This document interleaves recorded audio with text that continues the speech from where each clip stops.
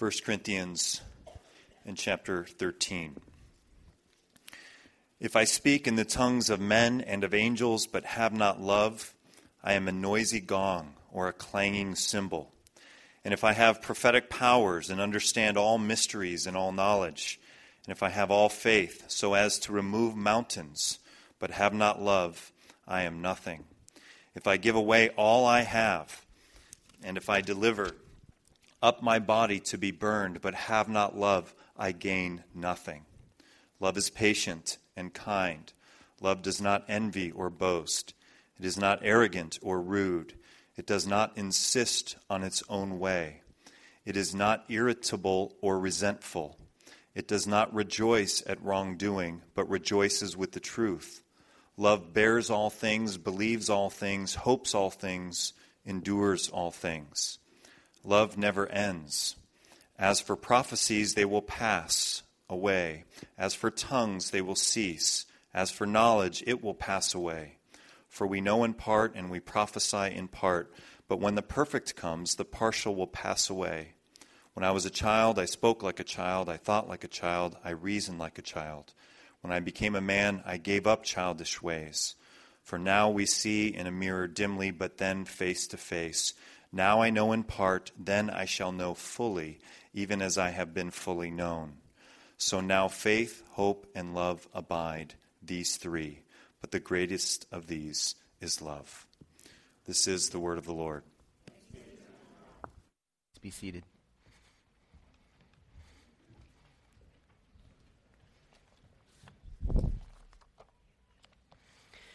We are continuing our series through the book of Exodus and the mini-series through the Ten Commandments. This morning we are nearing the end. In Exodus chapter 20, verse 16, one of the last commandments, you shall not bear false witness against your neighbor. You shall not bear false witness against your neighbor. Now, sometimes this command is summarized, you shall not lie. Don't tell a lie. But I'm not sure that that exactly captures the meaning. It does not say don't lie, period. This has to do with bearing false witness, notice that last phrase, against your neighbor. So certainly all lying is also condemned in other sections of Scripture, but this particular commandment has to do with making stuff up about each other. What we say about each other needs to be true, and rigorously true, almost ruthlessly true, because we have a very weird tendency to misrepresent each other. So of course this means lying, but it has to do specifically with the lies that we tell about each other. And this command is explained later in the law. In Exodus chapter 23, there is a long section on lies and how they need to be handled in community. Just there in verse 1, it says, you shall not spread a false report. And that's the same kind of thing here that we see in the Ten Commandments. Don't spread a false report. Don't say things about people that is not true. Now that seems straightforward. And so this is that point in the sermon where you begin to just hear the first part and you start to relax thinking, oh, good, because I'm not a liar. And so then you think, that's probably for that person over there, but this passage isn't for me. But hopefully we will all begin to see, I have personally found this to be a very challenging passage to study. A few years ago, I heard two ladies arguing. Which is normal, good relationships. Mike and I argue, Libby and I argue. Good relationships have arguments. That's just part of the gig. So the arguing wasn't the problem.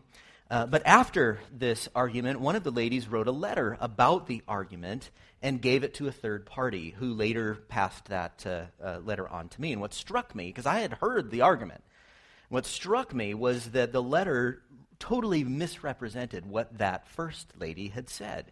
She made the other lady sound kind of clueless. I mean, it was the same basic words and kind of a cartoonish almost sketch of what had happened in the argument. But she made the other lady sound clueless and even mean in a couple of sections and made herself sound very mature in the retelling. And now I had actually seen it happen, and so the letter was an obvious example of this particular commandment. It was an example of bearing false witness against your neighbor. And that story illustrates something that I'm sure we've all seen.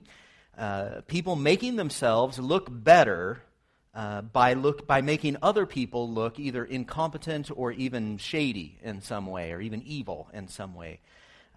Very common in relationships to hide the truth, shade the truth, leave out little details, or bend reality a little bit, exaggerate so that we sound better, exaggerate or even underreport data, so that we can avoid certain problems, or so that we can make our side of the argument stronger. Tougher to argue against me if it was 5 instead of the reality it was 3. And I'm exaggerating so that it's harder to argue against me, and that kind of things. And that stuff is really hard on relationships. That is bearing false witness. God created us for pure, true, good, honest interactions. And that kind of interaction is important in ordinary life arguments and conflicts, but also in the courts. And I think that's what this command specifically has in mind. Exodus chapter 23 gives us another example of this. You shall not pervert the justice due to your poor in his lawsuit. Keep far from a false charge, and do not kill the innocent and the righteous. Reliable courts are incredibly important. Every major civilization has created courts, and this is because people disagree and need some kind of mediation. It's because people commit crimes and need to be punished. It's because people are accused of crimes and they need habeas corpus and due process. We need good courts because the poor need advocates and the rich need checks and all of these things. So there are lots of good reasons for courts, but we see courts all over the planet because human beings require courts. But a court is only good when it relies on truth, right?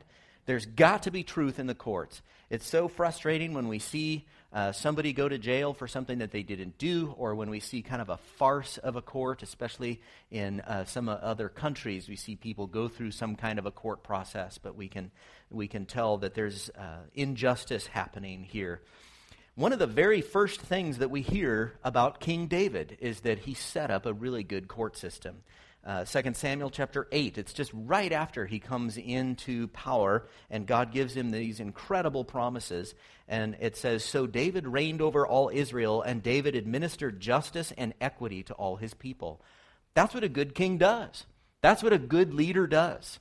He isn't just some guy on a throne that amasses a lot of treasure and gets to go in front of the army and this kind of a stuff. But a good king, like fundamentally, one of the first things that we hear about David is that he administered justice and equity to all of his people. What that means is that the courts worked. It means that widows were protected. It means that property rights were protected and things like this under David. And that created a good and safe place for those people to live. Which reminds us of what we've seen throughout all the 10 Commandments. 10 Commandments are like a new Eden. It's a recreation. The curses have this horrible, deathly impact, but God creates a kingdom or a gathered people where his people are able to live and love and thrive together. And the 10 Commandments are part of how God does that, creating a safe and beautiful place for people to live. False witness, which is lying about people, misrepresenting people, false witness is kind of like the serpent sneaking right back into our midst. You can imagine the difference between David, who administered justice and equity. You had people taken care of. You had children able to walk through the streets at night and so on because you had a good court system. You had justice that was being administered. You compare that to a period not too long before, just a couple of generations earlier, the period of the Judges, where everyone did what was right in his own eyes. And that book is a horrible R-rated book. If you've ever read the book of Judges, it's this terrible book, people being chopped into pieces, and there's prostitutes everywhere, and it's a horrible scene with war, people dying, people being victimized, and so on. So here comes David. One of the first things he does is he makes things safe. He makes a place where people are able to interact with each other in a safe way. That's what a good king does. That's what God does. And that's the kind of thing that only works if truth is valued. Truth has got to be valued, not false witness. And all of this flows right out of God's character. We see a lot of things about God that apply to our relationships with each other. And the first one here is just that God is truthful. He really is. In John 14:6, it's the famous phrase where he says, I, this is Jesus speaking, I am the way, the truth, and the life. Jesus says, look, he is the walking, talking definition of truth. It's not even just dictionary, look in the dictionary, what is truth, and you see Jesus. He is truth. He is the walking, talking definition of truth. What that means is that everything that comes out of his mouth is true. It is rock solid, take it to the bank, true. It's insightful, and it is true. God embodies truth. Now, almost all of God's attributes are communicable, which means that since God is like this, he wants his children, us, his adopted kids, to also be like this. And so if God is truthful, then he would like his family to be truthful. He tells us to be truth tellers. Now, the Pharisees once were accusing Jesus of not telling the truth. He was making all kinds of claims that were feeling a little heretical to them because they just thought he was some guy. And so they accused Jesus of actually breaking this commandment. They accused him of bearing false witness about himself. And it's a long section in John 8. I'm just going to read one sentence of the defense of Christ. He says, my testimony is true, for I know where I came from and where I am going. In other words, he's saying, I'm the Son of God. I came right from the right hand of the Father, and that's exactly where I'm going back. Therefore, since I'm God, everything I say is true. It is absolutely true. And so when I talk about myself, and then he makes this really interesting argument, because later in the Pentateuch, somebody can't be accused of something unless there's two witnesses. So what he says is, I'm saying this and the Father is saying this. So we got two witnesses here that are both attesting to the fact that I'm God and everything that I say is true. So it's an interesting self-defense of Christ when they charged him with bearing false witness. You can trust God. You can trust him. God will never lie to you. God never lies. He never shades the truth. He never leaves out some little piece of evidence that would make him look bad or something like this. He tells us exactly how it is with himself, with us, and he wants to see the same thing all throughout his family. God also cares deeply about justice, so all of this is flowing out of God's character. God is truthful, and God is also just, and he cares about justice. Deuteronomy 10:17 says, for the Lord your God is God of gods and Lord of lords, the great, the mighty, and the awesome God, who is not partial and takes no bribe. He executes justice for the fatherless and the widow and loves the sojourner, giving him food and clothing.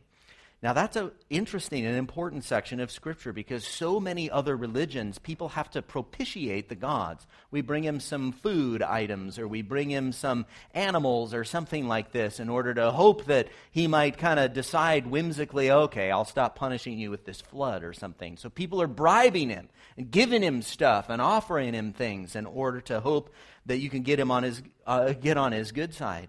But God says about himself that he's awesome, he's mighty, he's the Lord of lords, and he takes no bribe.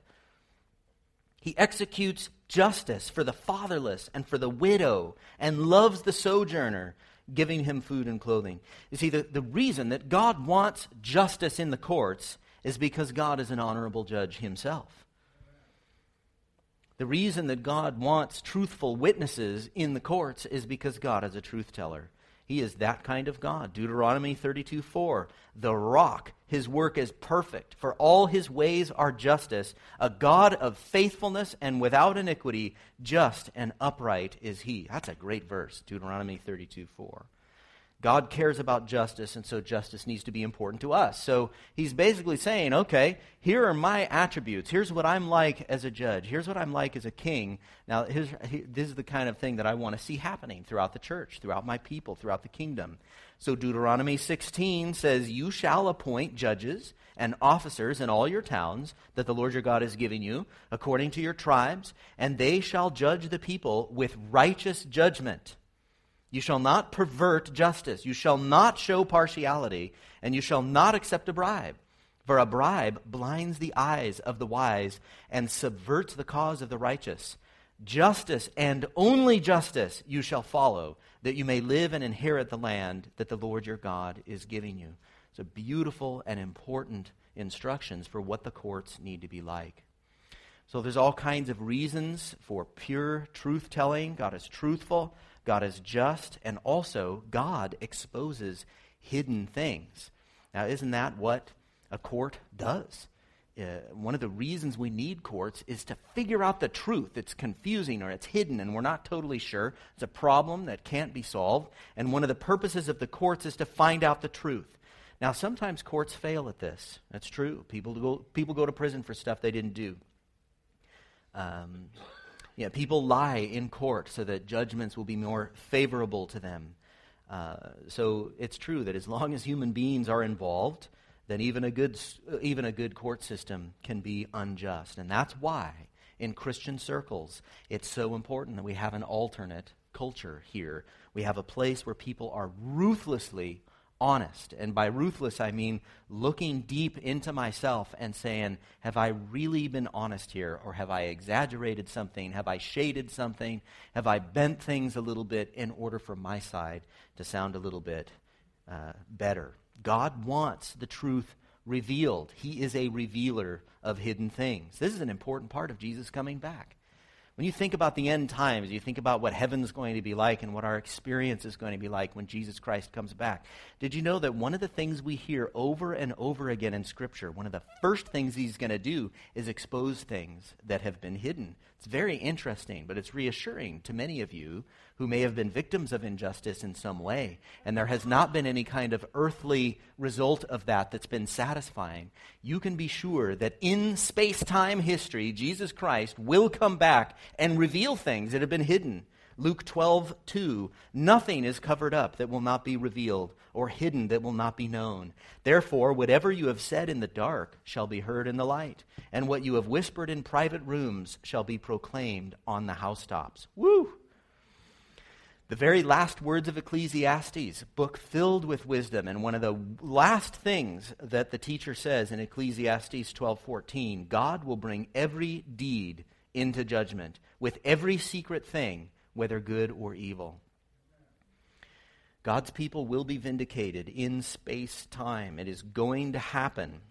2 Timothy 4:8, there is laid up for me the crown of righteousness, which the Lord, the righteous judge, will award to me on that day. You see, all these things that are hidden, things that haven't been seen, are going to come out and people will see them. Now, this has huge implications, doesn't it?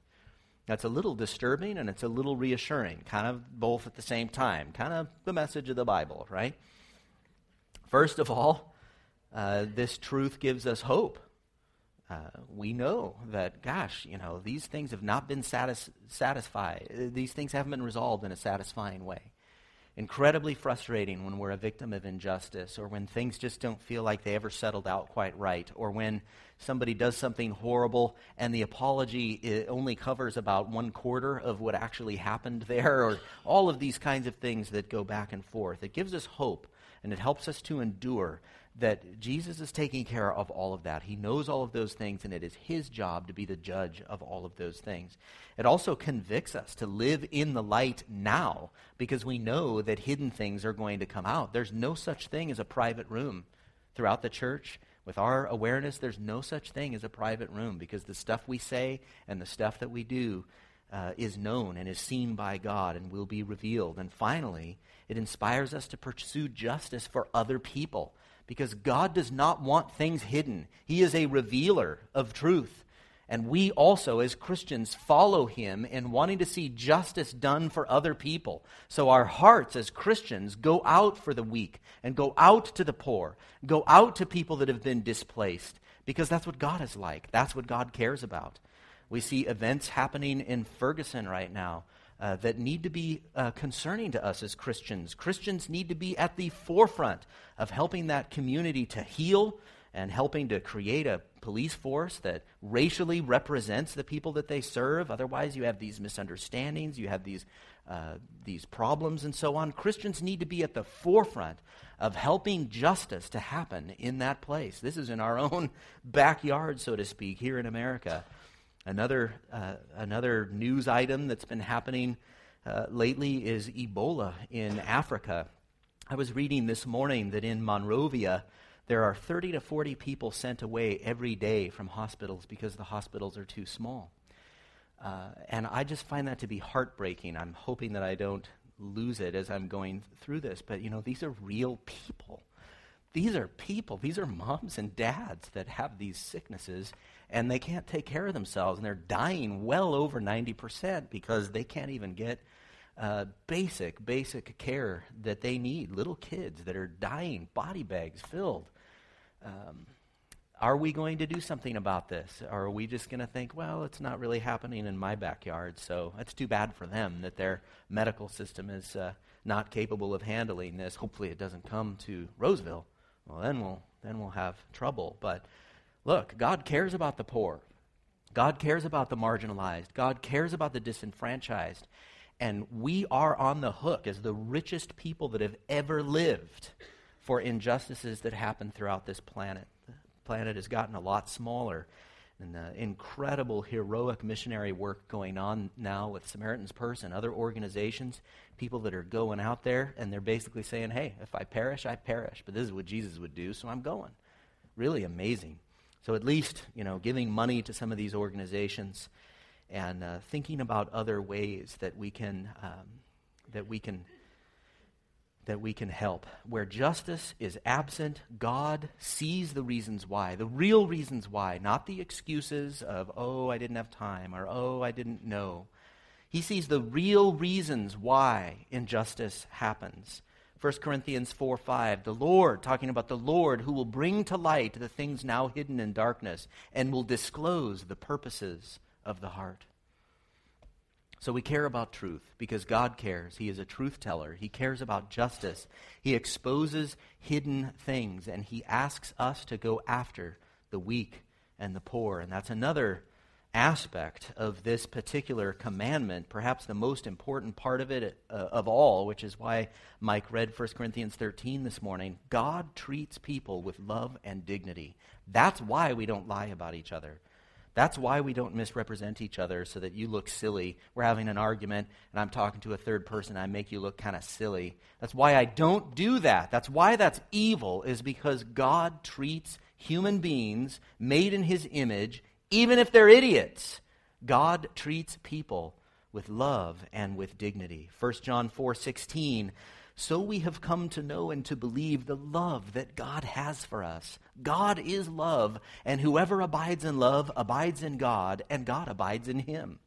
Now, whenever you're reading 1st, 2nd, 3rd John, you just got to imagine this 80-plus-year-old apostle, the last living apostle, and he's exiled, and he's just like this old, cuddly, great guy, this old man, and just imagine him, right? Imagine somebody twice my age who just says, we have come to know and to believe the love that God has for us.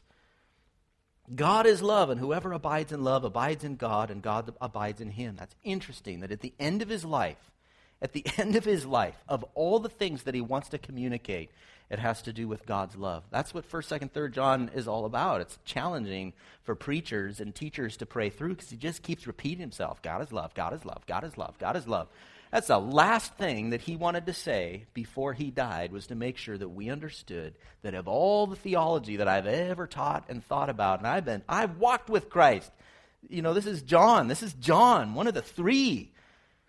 And of all the things that he has to say at the very end is that God loves people. He really loves people. And part of loving people means that we protect people's reputations, even, and I would say especially, when they don't deserve it. Because that's called grace, right? Grace.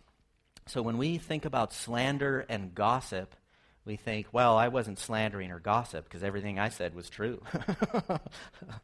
That person was a fool and did something silly. Well, look, slander doesn't have to do with telling lies about each other. What slander is defamation. It has to do with making someone look bad when I'm talking about them with another party. And the Bible cares about that kind of thing. The Bible says that is wrong. This is why in 1 Corinthians we have all kinds of protections. Like if you have a problem with a brother, if a brother has sinned against you, go to him one-on-one. Because then we can contain the reputation. This person's reputation and your reputation, maybe it's a misunderstanding, whatever it is, you both are going to look a little silly for a while as you're trying to work this out. So keep it contained, one-on-one. You can't figure out how to deal with that? Bring in a third party. Let's keep it contained. Let's keep it closed so that everybody's reputations are protected. Still can't figure it out? Let's go to the elders. If people still are not confessing their sin, that's when we bring it out in front of the church, but we even do that in a dignified way. It doesn't go on some email chain, like you never believe what so-and-so did, but it's a sober, dignified environment. You may have seen this once or twice in the church where you've finally come to a point of needing to confront somebody publicly like that. It is dignified because God wants to see us treat each other with love and dignity. That's how he treats us. He takes rebels, people who have rejected him, and makes them family members. And he wants to see that same kind of grace applied in the way that we handle each other's reputations.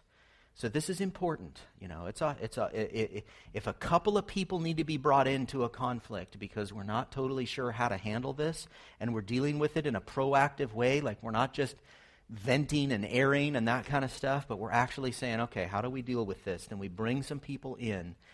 So I'm not saying if there's some conflict you're in, don't tell anybody. I'm not saying that at all. We need help. This is why God gives us court systems. This is why God gives us church government. Is we need help with our spiritual lives and with our relationships. But we keep that stuff buttoned down because we value the human life and the image of God that is in people who may not even deserve to be treated well, and yet we protect their dignity from themselves.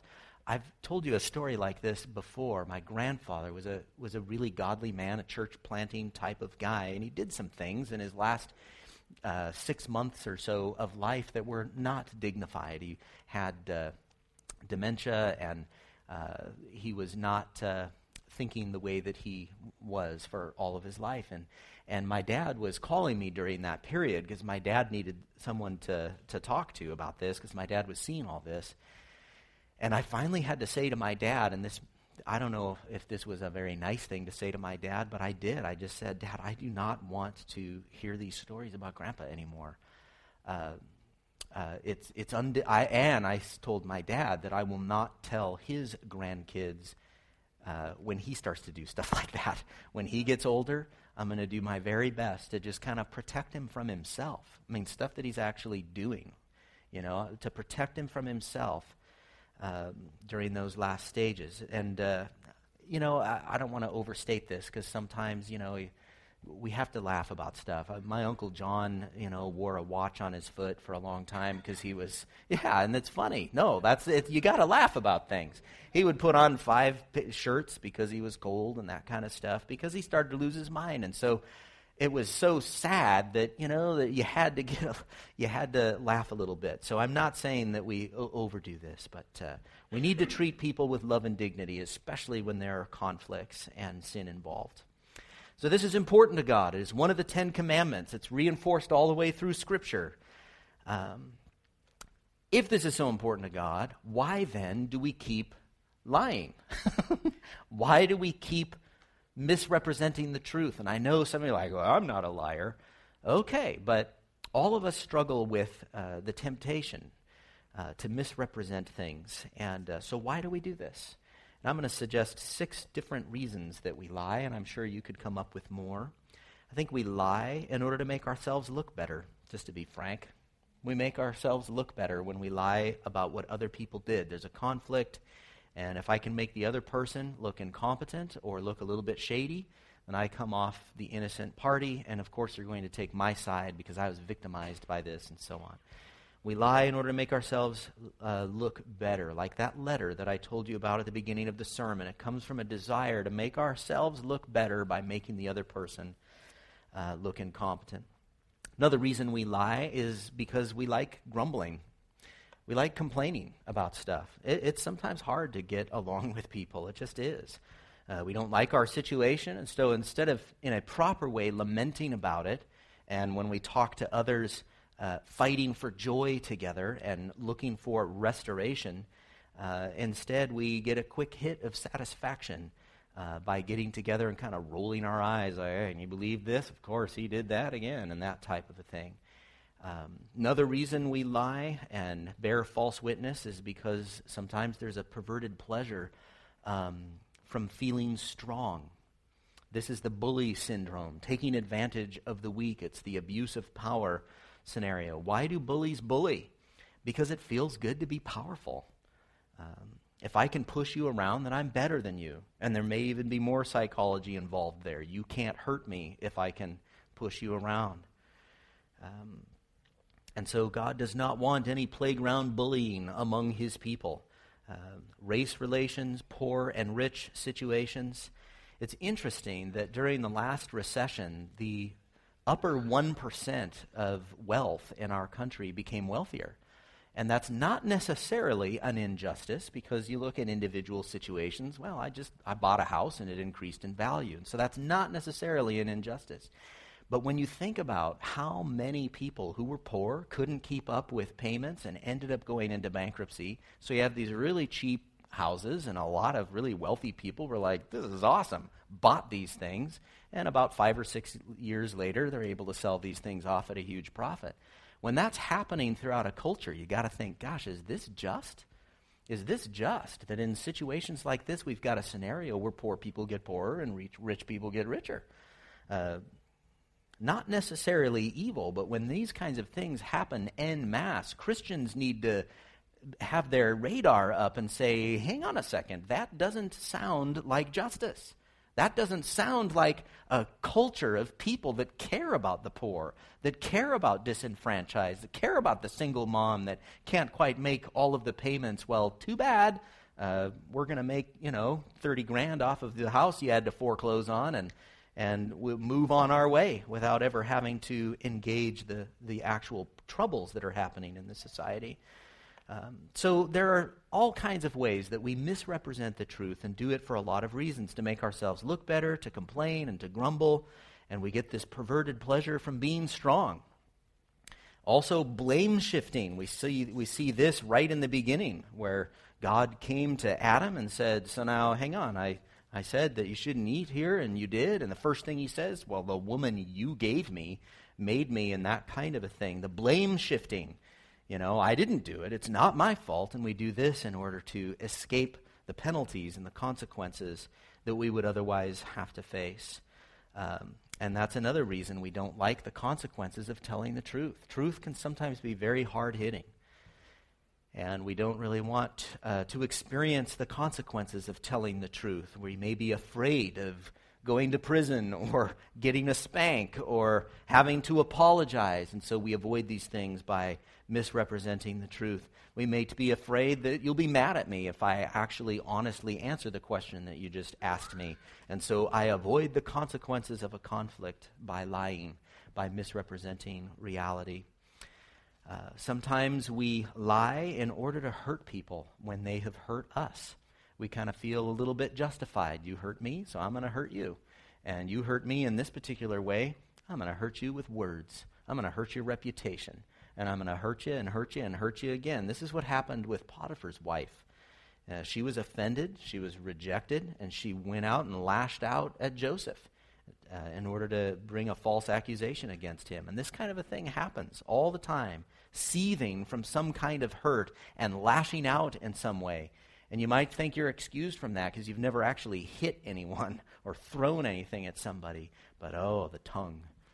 That tongue can whip people into shape pretty quick. All kinds of reasons that we lie. So let's say that this is maybe a little convicting. How do we avoid this sin? The Bible tells us to kill sin.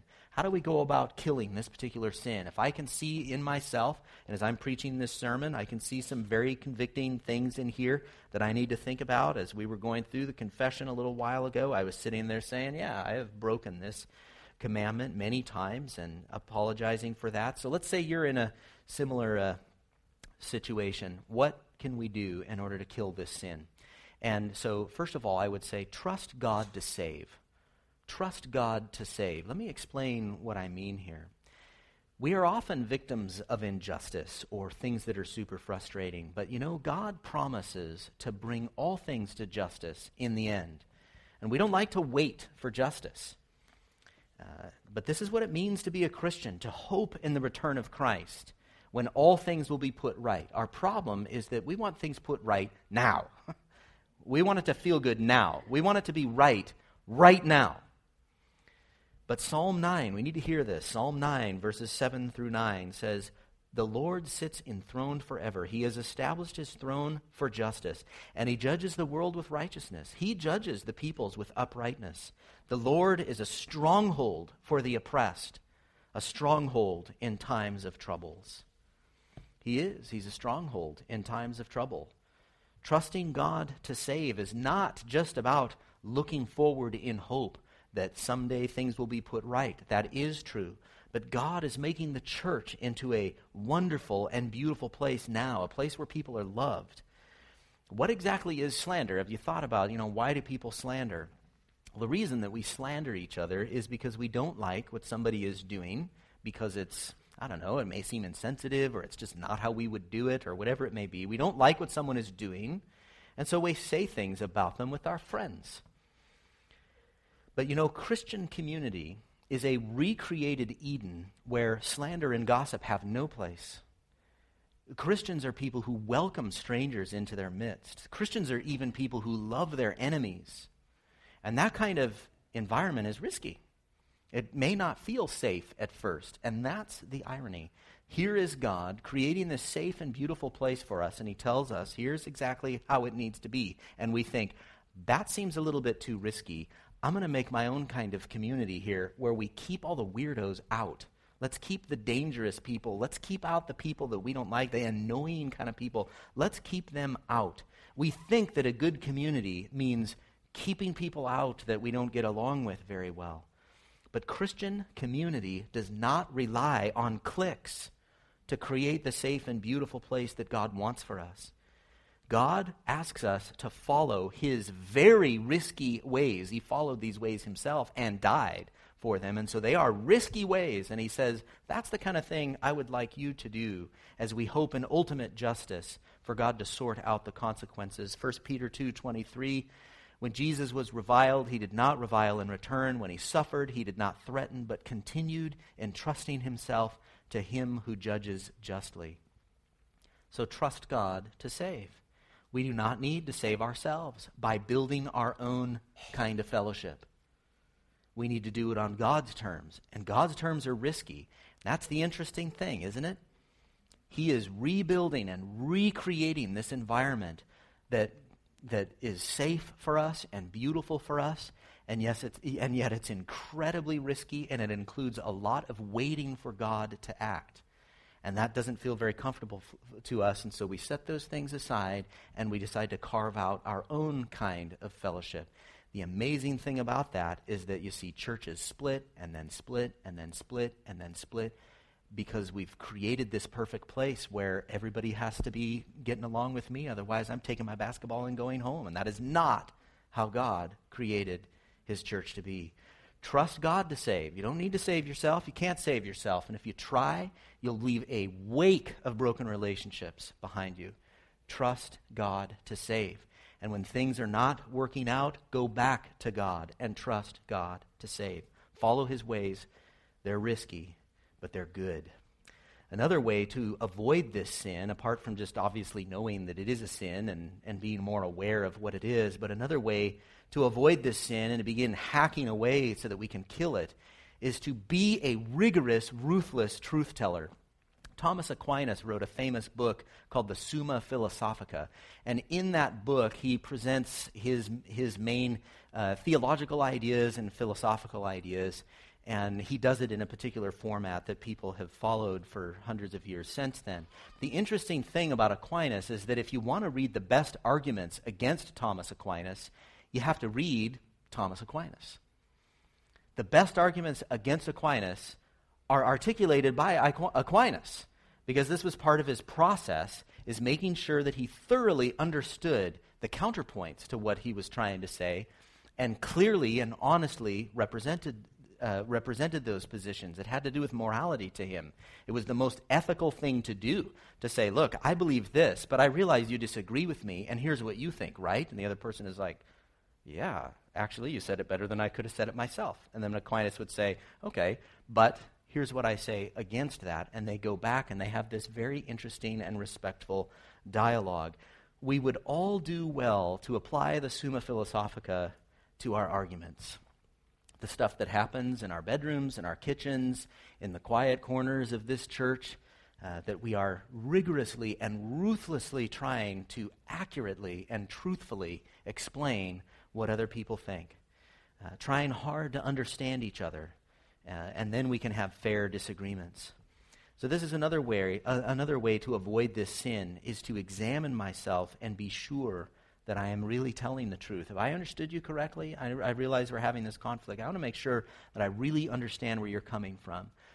And that makes a relationship possible. That makes a good and safe place where people can live and love and thrive. One last thing here, a way to hack away at this particular sin, is to be people lovers, and especially weak people, especially odd people, to be people lovers. You see, lies work when nobody can defend themselves against them. And some of us spend a lot of time creatively thinking about how to tell exactly the right lie so that it'll have the kind of effect it needs to have.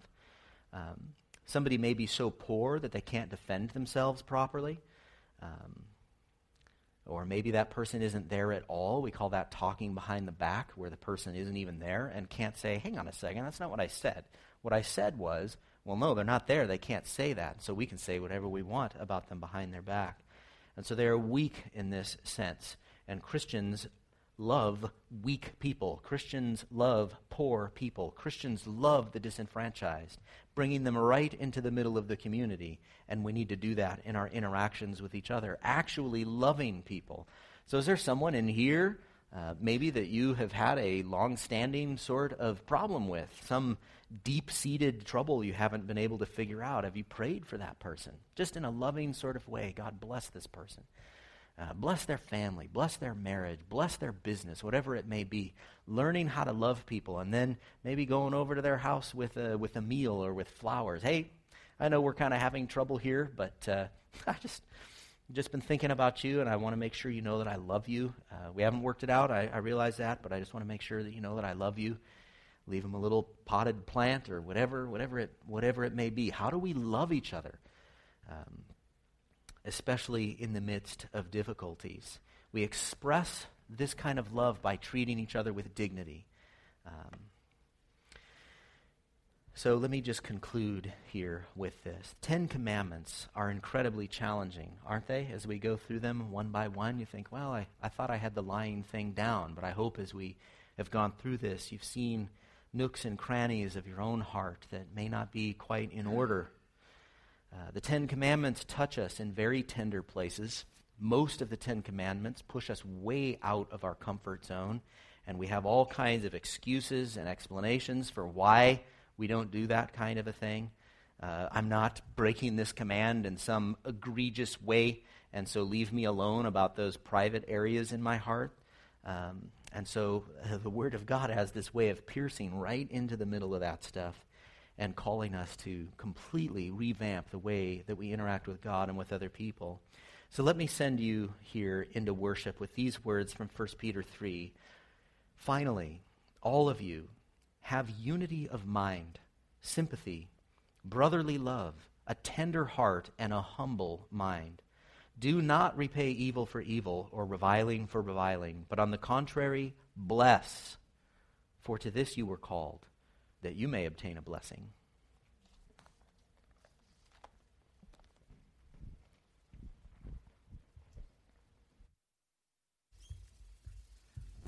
Would you stand with us?